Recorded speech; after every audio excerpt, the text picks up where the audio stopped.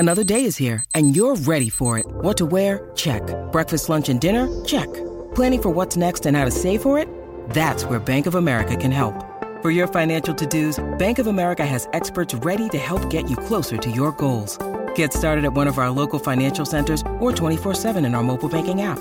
Find a location near you at bankofamerica.com/talktous. What would you like the power to do? Mobile banking requires downloading the app and is only available for select devices. Message and data rates may apply. Bank of America N.A., member FDIC.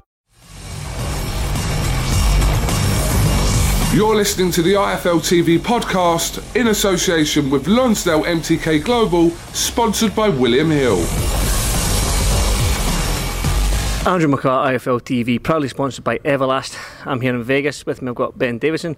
Ben, I've done an interview with you out in Texas. We were there for Canelo, Billy Joe Saunders. I know why we're here for Josh Taylor, but I just want to quickly jump onto that subject quickly, because obviously there's a lot of stories going on back home. So you were in the corner with Billy Joe Saunders against Canelo. Before we talk about the stopping the fight and stuff, like, how did you think the fight was going? Yeah, it was one of them. Like, we know that Canelo, look, Canelo's idea would have been to try and get Billy Joe to start fast. You know, probably wouldn't have minded giving away certain moments of the early parts of the fight to then try to take over later on. So it was important for Billy Joe to keep the pace of the fight a little bit slower than what Canelo would have wanted at the early parts. And then people were saying, oh, you know, he started a bit iffy, but he was trying to not have to work too hard early on. I think he done a good job. I think that he won the first, probably lost the second, third. I can't remember the fourth. I think that was quite a tight round. Some people gave it to Billy Joe, some people gave it to Canelo, if I'm not mistaken. And then he started growing into the fight, knowing, okay, Canelo wants to up it, I'll up it. As Canelo tried to up it early on, second, third, fourth, and Billy Joe then picked it up 5th, 6th, 7th, which were good rounds, and he was always in the fight in my opinion. With that said, what happened in the 8th happened in the 8th. You can't take anything away from Canelo. It was a fantastic shot, mistake from Billy Joe, but brilliant from Canelo. And you know, it's a broken orbital / cheek in 3 or 4 places. We spoke a little bit today. It's okay sending a fighter out if it's a non-puncher. You know what I mean? If you think you're okay, maybe you can go out for one more round, but you can't send a fighter out with that injury against something like Canelo. Definitely not, because Canelo is not only he can bang, but he's a calculated and he's a smart fighter in there. Yeah, he's like the master of deceiving people. Let you think he's going to go here, hit you over there. And someone, you know, when people go, oh, so and so carried on with this eye injury or that eye injury, or weren't broken in 3 or 4 places, that's for sure. But even with an eye injury, name me who they boxed. It wasn't the pound for pound number 1 at the time, and that's what Canelo is. So no, before the round was over, I'd actually said to the lads, like, this has got to be pulled before the round even finished, because it was clear to see what had happened.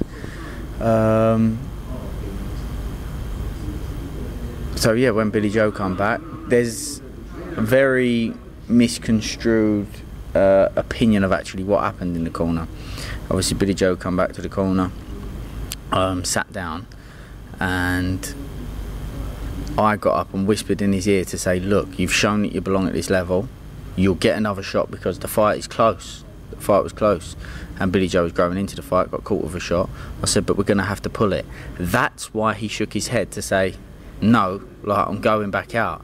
I think he even said, you have to check with him, but I think he even said something orthodox or something like that, to say, I can go orthodox or something along those lines. But he was shaking his head because I was saying to him, look, you've shown you belong at this level. You'll get another shot because the fight is close. It's an injury, but it's got to be pulled, and that's why he shook his head. All these things that saying that Billy Joe quit and he didn't want anything more, that wasn't what happened in that corner. Let me clear something up about Billy Joe, yeah? I'm not going to name any names, but I've seen him make tons of fighters, world champions, people that people say got heart. He's made them quit in the gym over and over and over. That's hand on my heart, God's honest truth. I ain't got no reason to say that that's the case, but that is the truth. Like, I've seen a lot of fighters, good quality fighters, quit before he's quit. He's made them quit in the gym. So yeah, the only reason he shook his head was to say don't pull it, but we had to do what we had to do. Going off that, I know he was obviously. Some fighters are too brave for their own good, and they need somebody like a Ben Davison in the corner, or other coaches that have done it. We've seen Gary Lockett. Mark was there. We've seen Gary Lockett do it with Liam Williams as well. We've seen loads of good trainers say, "Listen, come back and fight another day."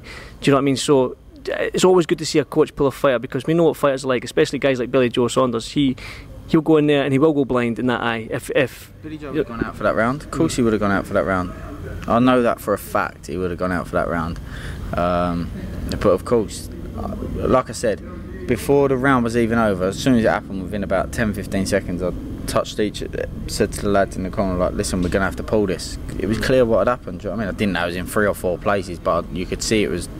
Because it was an instant reaction. Yeah. Boom. I was, as it finished, straight away. So, yeah. Let's go on a... Not a positive note, but you said that Billy Joe has shown that he is at this level now. Obviously, it was that punch that I can't take nothing away from Canelo. It was a good punch, but he was coming into the fight, Billy Joe, and he does belong on that level.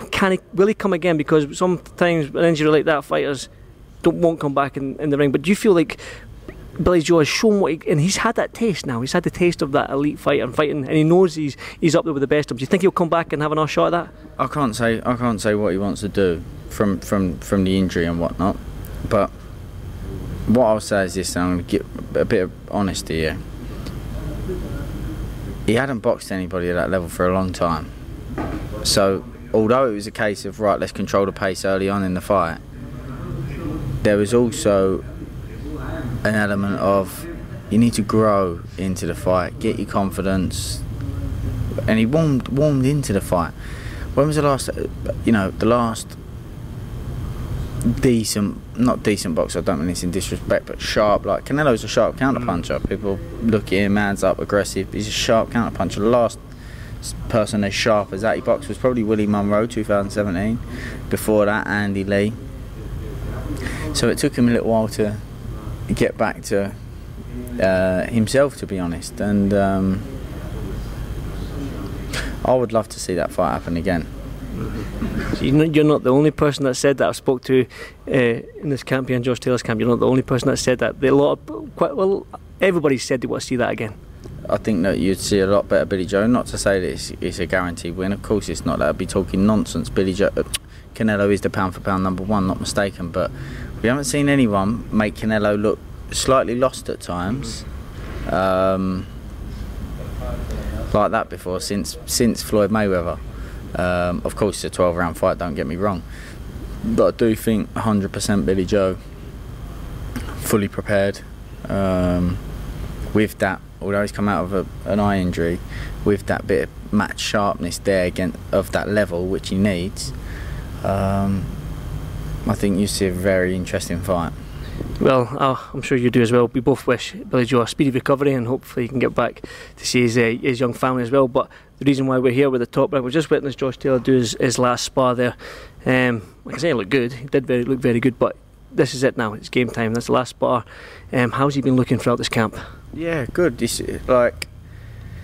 It's just about preparing for each individual. Preparing for one fight's different to preparing for another fight, because each individual is different. So I always go on about the toolbox and certain tools, and that's what it's about, preparing the tools that he needs for this job. And from the last bar there, the tools are sharp, the tools are ready, and he knows what tools he needs to use. The tool bag is set, ready.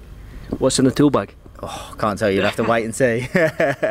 Can we expect that? Obviously, Josh Taylor had a fight of the year against Prograis, but then he came back against Constrong and blew him out in a round. I'm guessing Ramirez, you're going to show him the respect that Prograis had, in terms of he's a unified world champion. He's undefeated like Josh. He's had 30 fights compared to Josh, which is probably, I think it's 13 more. He's a little bit more experienced in the program, and we all know about these Mexican Americans and Mexicans. They're tough. So are you preparing for the best and a tough fight against Jose Ramirez? Of course. Like, some people talk nonsense and are like, Ramirez this, Ramirez that. Like, there's elements of, there's a reason why Ramirez is unbeaten and unified world champion, of course, so it'd be silly to play him down, and it's silly to play him down because when Josh wins, he deserves the credit from that victory. There's strengths that Ramirez has that he's better than Prograis. There's elements of Prograis' game that are better than Ramirez's. So again, this goes back to me saying it's about using the right tools and putting the right tools in the toolbox for the night. The tools that you needed against Prograis, there'll be some tools that you need to use again. There'll be some tools that you need to take out the arsenal, ready for a different fight because it's a different opponent. You going back to last weekend, 70,000 fans in that arena, the atmosphere. It felt good being at a boxing event where we had that atmosphere again.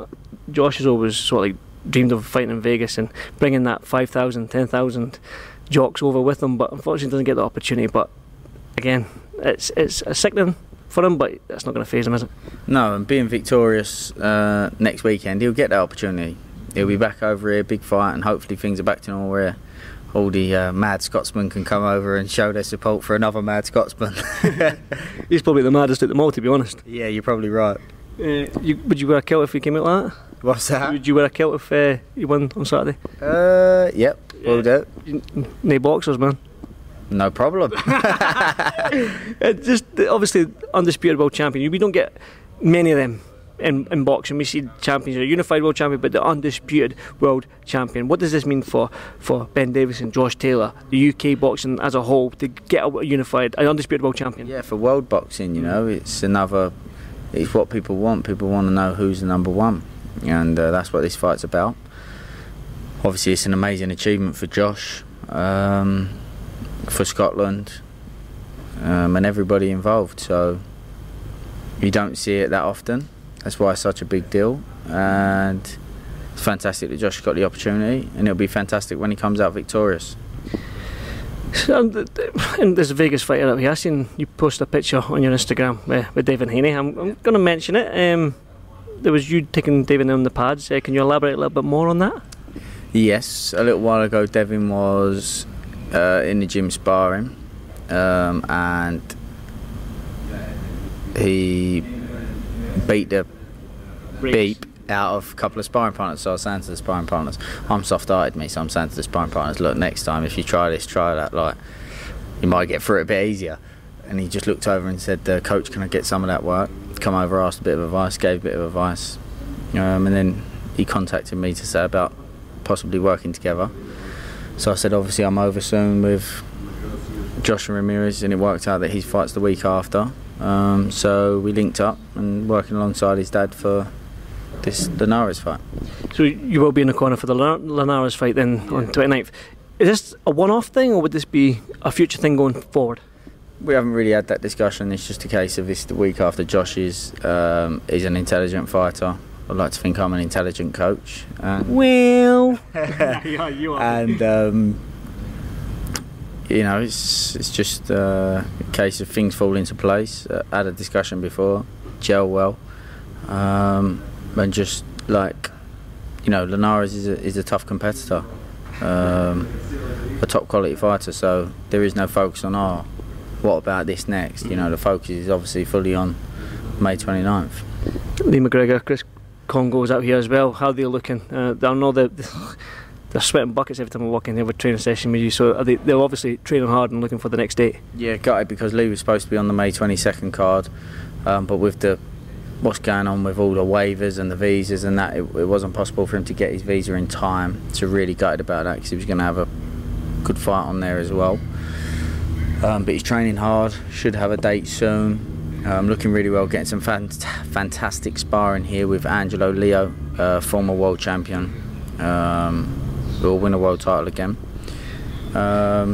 Chris has helped us out with rounds of sparring, big physical guy, can do a bit of everything, helped us with drills that we've needed to do, so he's really helped Josh out with his preparation as well. Towards the end, obviously Chris is a big guy. Towards the end he hasn't done so much sparring because the styles are a bit different, but he's helped us even the other day with certain drills, practicing certain things, scenarios, so he's been a really big asset for us out here as well. Ben, I know that I've seen what your day's like. It's like 9 in the morning and it's nearly 9 p.m, so that's like a 12-hour shift you've put in the last 2 nights I've been with you, man. I don't know how you do it, and you're still smiling, which is quite weird. I don't know how you do it, mate. Do you know what it is? It's like you love your job. Yeah. What time did you get to the house? At 9 a.m. What time is it now? 9 a.m. Do you enjoy your job? Love it, Ben. Got a smile on your face? Always. Same for me. There you go. I love what I do, do you know what I mean? You taught me a few things there on my footwork and stuff like that. Do you think I can, maybe at 38 years old, knock it about? One more time, one more fight. Who could we get? Honestly. Yeah. Is there any ex-fighter that you think you may get beat, but I'd love to move about with him? Who was like your idol growing up? My idol growing up, it was Ricky Allen. Scott Harrison was one of them, but he would knock the fucking living bricks. He would knock the shit out of me, Scott Harrison. Do an exhibition, would he move about with you? Alex Arthur. Would they move about you, or do you think they're trying to take you out? They'll try and take me out, man, but I can move about with them. It's not worth the risk, is it? Not these pretty looks, Ben. Look at me, mate. I'm almost as good looking as you. Right, Ben, I know it's like we say, it's 9 PM, and I'm sure that Josh wants to get back, relax, and play some Connect 4 or Switch or whatever that you can't beat him at anyway. So say play something else there. I was going to say what? No, it's Connect 4 and Switch, that's all. Which he's no beat me at, which is good. But Ben, I'll probably catch you fight week, and I do appreciate you doing this for IFL TV, but go home and get some rest, mate. Anytime, mate. Thank you, Ben. Thanks for listening to the IFL TV podcast, sponsored by William Hill, in association with Lonsdale MTK Global. Sports Social Podcast Network.